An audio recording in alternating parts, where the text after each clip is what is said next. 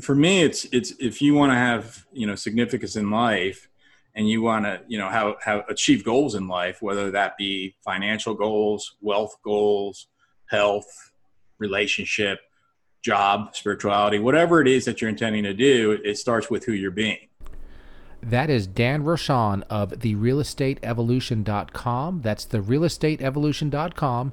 And you can also find him in his Facebook groups, CPI, Consistent Predictable Income. And we're going to have a fun conversation with him about personal growth and real estate investing and just his life story that's really a victory over alcohol abuse. And please check out our new website, www.weeklywealthpodcast.com. And we hope you enjoy the show. This is the Weekly Wealth Podcast with certified financial planner David Chuddick, where we discuss the wealth-building mindsets and tactics that can help you to build and maintain wealth for you, your family, and your business. Hey, everybody. Welcome to this week's episode of the Weekly Wealth Podcast. And as you know, the purpose of our podcast is to help talk about the mindsets, the tactics, and the strategies that can help you to build wealth. And of course, there are many, many, many mindsets and tactics and strategies to building wealth. We are very excited to have Daniel Rochon today. And his website is therealestateevolution.com. So, and Daniel's up in the DC area and big into the real estate industry. So, Daniel, tell us a little bit about yourself and about your history. And before we even start, and we thank you for your service to our country. You're welcome. You're welcome. Thanks for having me on, David. I really appreciate it. And so you asked for me to tell you about myself. So I'm not going to start, at the little baby boy Danny, right? I'll probably start when it's probably more appropriate, which would be really around 2005, where I had a discovery in life that, at the time I was in my early 30s and I was waiting tables, and I had invested in a few real estate properties at the time, and I made an evolution in my life because I had, made a significant change in my life where I was an active alcoholic. Before then, I gave up alcohol, and it was 15 years ago, and at that point, I started to understand to say, okay, well, I have this entrepreneur spirit within my bones, and I have this desire to be significant in the world. I want to be able to help people to solve their problems or achieve their goals. And so I started a journey of looking at, different businesses and got into real estate sales shortly after that in 2007. Wow. And that's up in the DC area? Yeah. Right in Northern Virginia.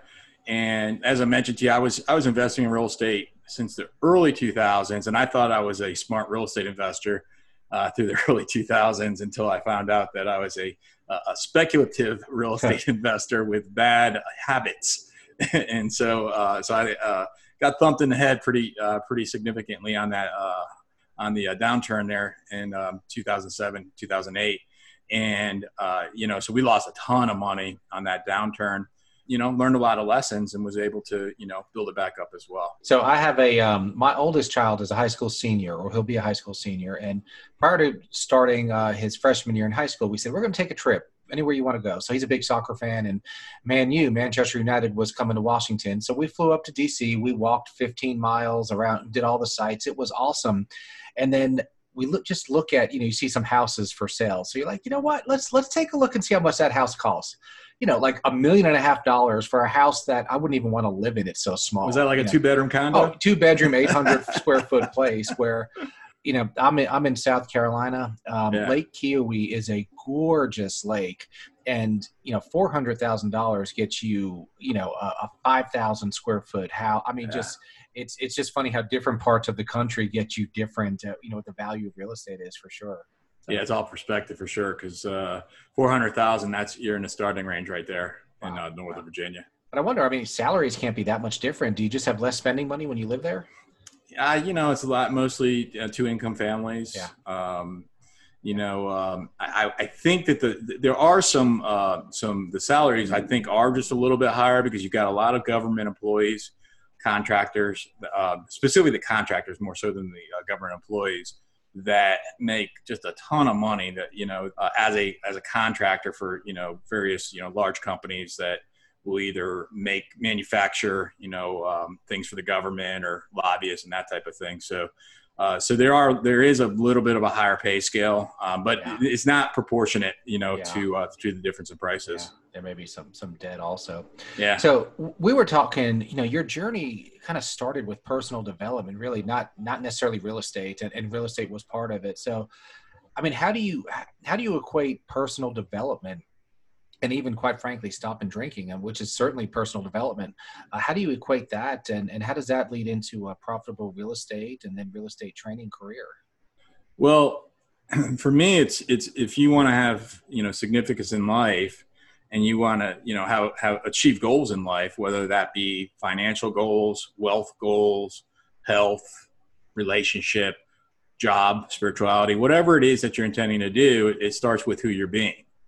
And that journey was when I candidly, David, when I was a young man, I would wake up every single morning and I would say to myself, I'm not going to drink today. I'm not going to drink today. I'm not going to drink today. And I broke my promise around 10 p.m. every single night. And next morning, just, dehydrated and head pounding, I would say the same condation again and say that same, those same words. And I was lying to myself. And it wasn't until I really hit a bottom, at least physically, that I understood that I needed to change. And I changed in a second. It was a second that I changed. Why did you change at that point and you couldn't prior to that? So I realized that I was 32 years old. I realized if I didn't, I would be dead before I'm 45, and now I'm 47. Wow. I have, every male in my family, uncles, grandfather, all died from alcoholism before 45. And I didn't want to lead that life. I even though it was lived a clouded life in my, late teens, 20s, early 30s, I still embraced life and I still loved it. And so I made a decision on that day to say, look, I'm either going to do what I'm doing. And I enjoy drinking, right? Like, but I enjoy the aftermath, right? And I'm either going to do what I'm doing or I'm going to take a different journey. And I said I enjoyed drinking, but I love living, and I love living with a clear head and being able to achieve the goals that I intend to achieve. So are you cold turkey since then, or could you sit down and have half of a beer, just not even an option? Or that's great. Would never want to test myself. Wow. No, I have too much. I've been able to develop too much in my life since that day. Right. For me to even risk, I got a family today. I've adopted my daughter. I've got a beautiful home, businesses and, coaching company. I help others to achieve their goals and solve their problems. And, it's just, I cherish that. So I would never risk that. Well, and two things. Number one, that unfortunate period of your life, you're actually making a positive out of it and helping people with. So that's great. The other thing, and it's always just troubled me or just confused me. Back in my 20s, I went through a few years where I drank as much as you or anybody else, Sure. But I could literally never have a drink again. Doesn't matter. I don't really like, I'll have a drink here and there, but it's interesting how some people like yourself say, I would not even go near it. And me, just whatever it is, a gene or some biological system, it doesn't need it and doesn't, I had my fun and thank God I lived through it, but it was never an addiction. It was just, a young mid-20s acting like an idiot. I think a lot of young men and women have, experienced that. I mean, it's a pretty common rite of passage in our society. And so, for some it's, they have with the addiction, the addictive personality, it's a challenge like it was for me. And for others, it's just, probably, who's influencing you, your peers and the, the socialization that you have with them that, makes it, that's what we're going to do. And that's pretty common. And there's no question drinking or anything else that's not, or a lot of things that are not good for you, they are fun. There's at least in the short term, there's sure. So there is some appeal to not give it up, at least in the short term. So you're waiting tables, you're drinking more than you should. And then you kind of get to the point where you don't, you literally never have a drink again. How does that, then all of a sudden, did you buy one house that you lived in? Did you buy investment properties? Yeah. What made you say, I'm going to start investing in real estate? Because that, a lot of people know that you can make money in real estate, but I don't know that anybody really as a child says, hey, when I grow up, I want to sell real estate. How'd that work for you? So I was investing before I stopped drinking. So I was a waiter. I was a professional waiter, worked in a really high-end steakhouse in Washington, D.C. So making decent money is okay. Making really good money, cash in D.C. and all the lobbyists, many famous people. I mean, this is where the talking heads would literally, it'd be the morning, you'd see the talking heads on CNN on the split screen, spitting insults at each other. And it was funny because then the next night you see them sitting literally at the same dining room table and you're waiting on them and they're just best friends. So is it all a game just to get viewers? I mean, do they even believe what they're saying on TV or don't know? I think it's all positioning. Yeah. It's all positioning. I'm sure they believe what they say, but it's not necessarily like, I have to hate you, but in the media, they portray that, as though if, sure. Okay. But I'm generalizing as well. Yeah. Okay. So you're making decent money, waiting tables, had done a little real estate investing, and how did you grow, in there to be, getting more and more big time into real estate? Well, so when I stopped drinking, that was when I started to find a way, and I had looked at Quiznos, Five Guys. I looked at all these different franchises and realized it was going to take $250,000 to $500,000 to be able to invest into them. I was making good money, but I was also drinking most of it away. So I didn't have the $250,000 or $500,000. And I knew that would be, a decade plus for me to be able to save that money up. So that's why I started to say, okay, well, that's not going to work, because nobody will loan me the money. And then I found real estate sales as an option, which was about $2,000 for me to invest to get it started up. It was a 60-hour curriculum, and the upside of that was relatively, unlimited. And so that's when I got into real estate sales in 2007. And that was, again, the time that the real estate that we owned crashed. And at the same time, I was starting a new career and running, relatively quickly. So it was, sort of like we were losing money at the same time as we were figuring out how to gain money. It was almost like we were losing wealth and gaining cash. Right. Cash flow. Right. And so, so that was about maybe a year and a half as an agent. And then I bought the brokerage that I worked in after I was licensed for a year and a half and owned that for 10 years and sold it about a year and a half ago. And, we were talking about, your current real estate positions based on some market forces. You're light in real estate holdings personally right now by choice? Well, sort of, because basically I had taken a lot of single family homes, townhomes, that type of thing. And I would just sell one for the next, and I would, do a 1031 tax deferred exchange to be able to do that so that we didn't have a tax. Right, now we got to speak English here. 1031 tax deferred exchange. What does that mean for a non-real estate investor? So there's a strategy that you can be able to employ to allow for you to avoid the taxes. And you're not avoiding the taxes, you're actually deferring the taxes. So you still owe the taxes, yet you don't owe the taxes until you eventually sell whatever the asset is. So let's say you bought a property for $1 and it appreciates to $2. You could sell that property now and you're going to have a capital gains tax, or you could sell that property now and then you can invest the money into a new property. You buy that for $2 and then you let that go up to $3 and you keep that strategy. It is complicated, where you have a certain amount of days to be able to identify the next property. You have a certain amount of methodologies that you can be able to do so. You have to have all your money in a third party account, so you can't touch any of the cash unless you're going to pay what's called a boot. You can take out some of the money and then pay taxes on that piece that you take out. And then you've got to acquire it within 180 days after identifying it from selling the first property. So there's some technicalities to it for sure, but it's a good tax strategy to be able to defer the taxes. And that's for any property other than your personal residence? Is that? Yes. Yeah. Okay. So it's called a like-kind exchange. So you'll hear it called a like-kind exchange, a 1031 exchange, 1031. There's a couple different terms that you'll hear it, but it would be for an investment property So that's one of the things with with technicalities where you can't do that with a personal residence. However, with a personal residence, if you've lived in it for 2 out of 5 years, then you can, you're most likely not going to pay capital gains on that. So you have a pretty big exemption. Right, right.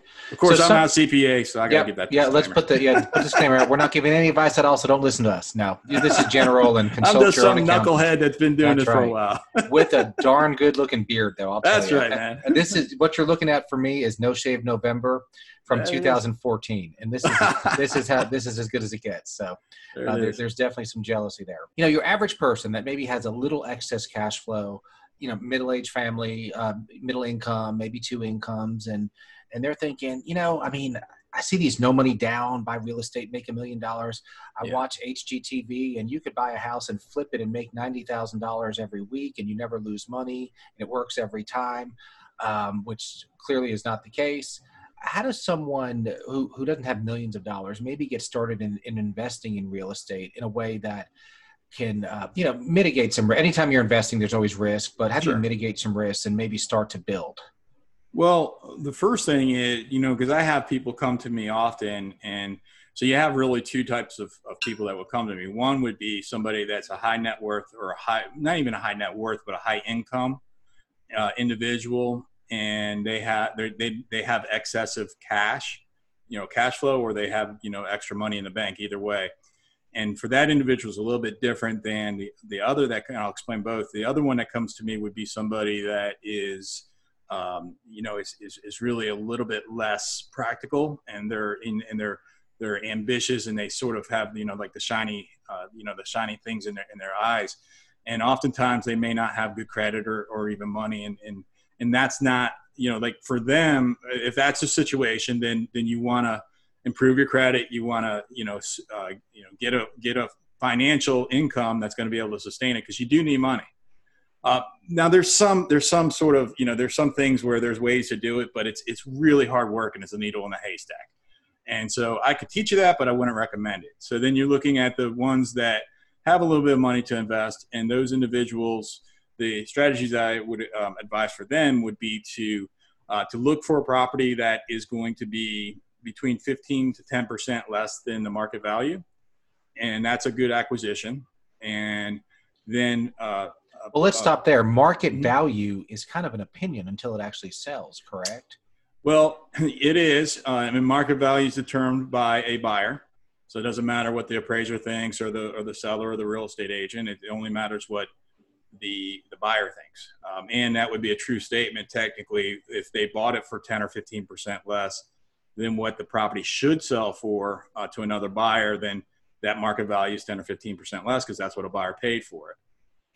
That being said, it's you can find property from somebody that might have like a motivation to sell quickly, and you can negotiate a better deal with them, that type of thing. So in simple cases, is it better?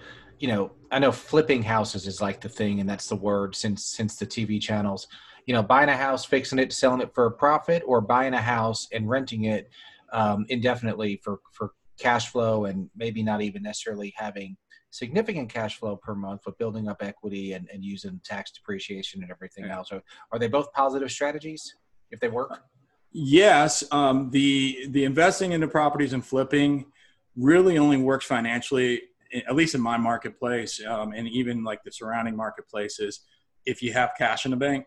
Only because if you go to a hard money lender, they're going to charge you 2-3 points, which is 2 or 3% of the loan, at least some up to 5 points, 5% of the loan. And they're going to charge you typically 8-9%, 10% interest rates. Right. So it's really, that most of the money on a flip actually goes to the lender in that case. It can be done. But if you're looking at like flipping homes, if you have the cash to be able to invest into it, it's more viable. And that's really a cash flow strategy. So the strategy that I employed 15 years ago was I flipped many homes, and I would flip them into the next home, into the next home, into the next home quickly. And then stack that into a buy and hold. And then I was able to hold those buy and holds until I could get a commercial property, which has a very, very small mortgage on it, which is a good property for us. Okay. And that's why I started to tell you, sort of the story earlier. It's like what we've done with the properties, and that's where we are today. And now I'm sitting on the sidelines because I think that the market's going to be shifting coming over the next 6-9 months, and we'll be taking a look at acquisitions then. Right. Now, the difference between flipping and buy and hold is buy and hold creates you wealth, and flipping provides you with cash flow. And flipping is much more risky. Buy and hold is much more stable. And so, and what I mean by cash flow versus wealth is if you're looking at a property and you're looking at the potential return on it, and let's say it's a property, I'll just use easy numbers, $100 to go into it, then you need $1 for a down payment, and you have a 3% return. In that case, you're thinking, in a year from now, right? You remember you only put $1 into there. If it appreciates 3%, then in that appreciation, it went from $10 to $10.30. Yet you only put $1 in there. So that dollar that you invested actually appreciated by 30%. So it's highly leveraged when you can understand, how the cash flow of it works. So, and you also have the realestateevolution.com and talk to us about that, because again, we talk about mindsets, tactics, and strategies. And for some people, either a new career or their current career, listening to some of your tactics could be a way to significantly build wealth in a career. So talk to us about the realestateevolution.com. So that's a book that I wrote, from my experience in business for entrepreneurs and real estate agents specifically, that shows the way through a systematic way. So the proprietary process of CPI, which is a consistent, predictable income for a real estate agent to obtain, a predictable future. And so, but it applies to entrepreneurs, and really applies to anybody, because there's really 3 segments of the book. One that is about my personal journey, and the other is an exact, here is how you can be successful in business. Here is how you can be successful as a real estate sales agent. And then the personal development. So the personal development, again, as I started earlier, is the foundation to success in any area of your life. If you're not embracing to be able to be the very best version of yourself, then you could risk living a life by default rather than living a life by design. And so when you understand that people have different circumstances. So I'm not disrespecting the circumstance, yet the question would be, is regardless of whatever your circumstance is, would be, has anybody else in a similar circumstance ever been able to achieve whatever it is that you want to achieve? And if the answer to that question is yes, then the next question that you could consider to ask yourself is how, right? And so and I talk about that in the book. If yes, then how? And so simply all you have to do in that case is, if I can sit there and say, for example, if I'm from this demographics, that I was brought up in this community, whatever the case may be, and maybe it's a downtrodden community. Was anybody else in this community born around the same time as I've been, in the same whatever, succeeded at a high level in business? And if the answer to that's yes, then how did they do that? What did they do? But even before the how and the what, I would suggest for you to ask yourself, who are they being? Okay, because that's really the foundation of, that's the starting point. It's about who you're going to be, and then what actions are you going to take, and then what outcome are you going to have? Okay, so it's taking a model of, okay, can this be done, and is there proof that this can be done?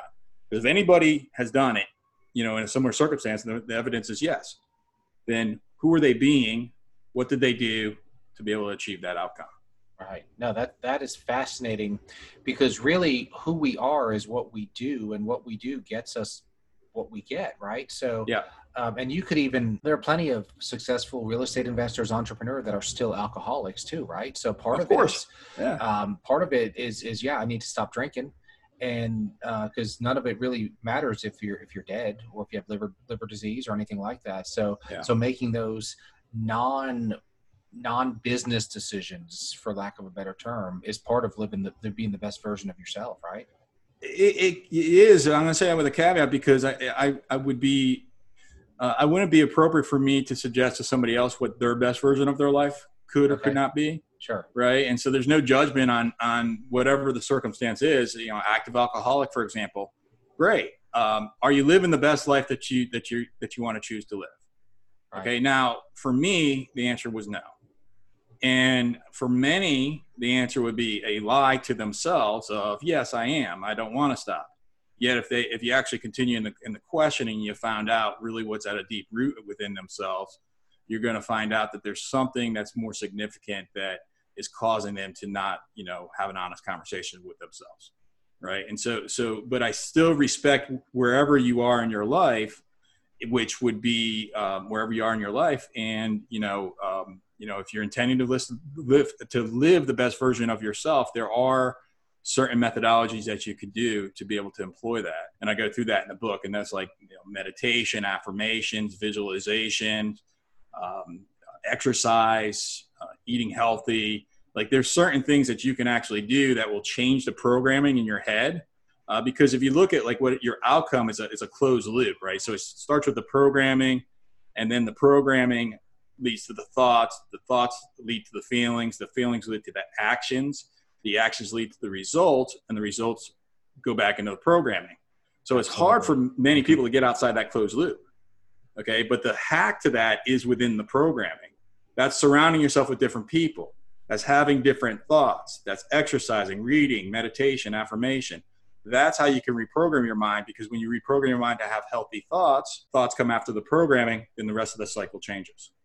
So not that many people would argue that exercise is a good thing and eating right is a good thing, even if they don't necessarily do it. What about the people that say, hey, meditation's weird and affirmation's weird? I'm not going to, sure. And I say that with a caveat is, I work with a business coach, and part of our morning routine is meditating. Yeah. And I'm like, this is weird. I'm not going to do this. That's strange. But it's unreal. I mean, just how fast time goes by and my resting heart rate is down. It's been very, very valuable, and I would have never done it. It goes back to that same conversation I was having. So David, you look a lot like me, except I have a better beard, right? And no hair. I was going to, yeah. You were going to get me on that, right? You look like you're probably a little bit younger than me, right? But we probably have a lot in common through our, through our growing up. And so you could be somebody that I could look at in that example to say, well, did David, who's a business person, at one point in his life think that this is weird, and then he did it and he thought, wow, this is making a difference? And if the answer to that is yes, then what did he do? Who's he being? And so that right there could at least pique my curiosity to say, well, maybe this might actually help.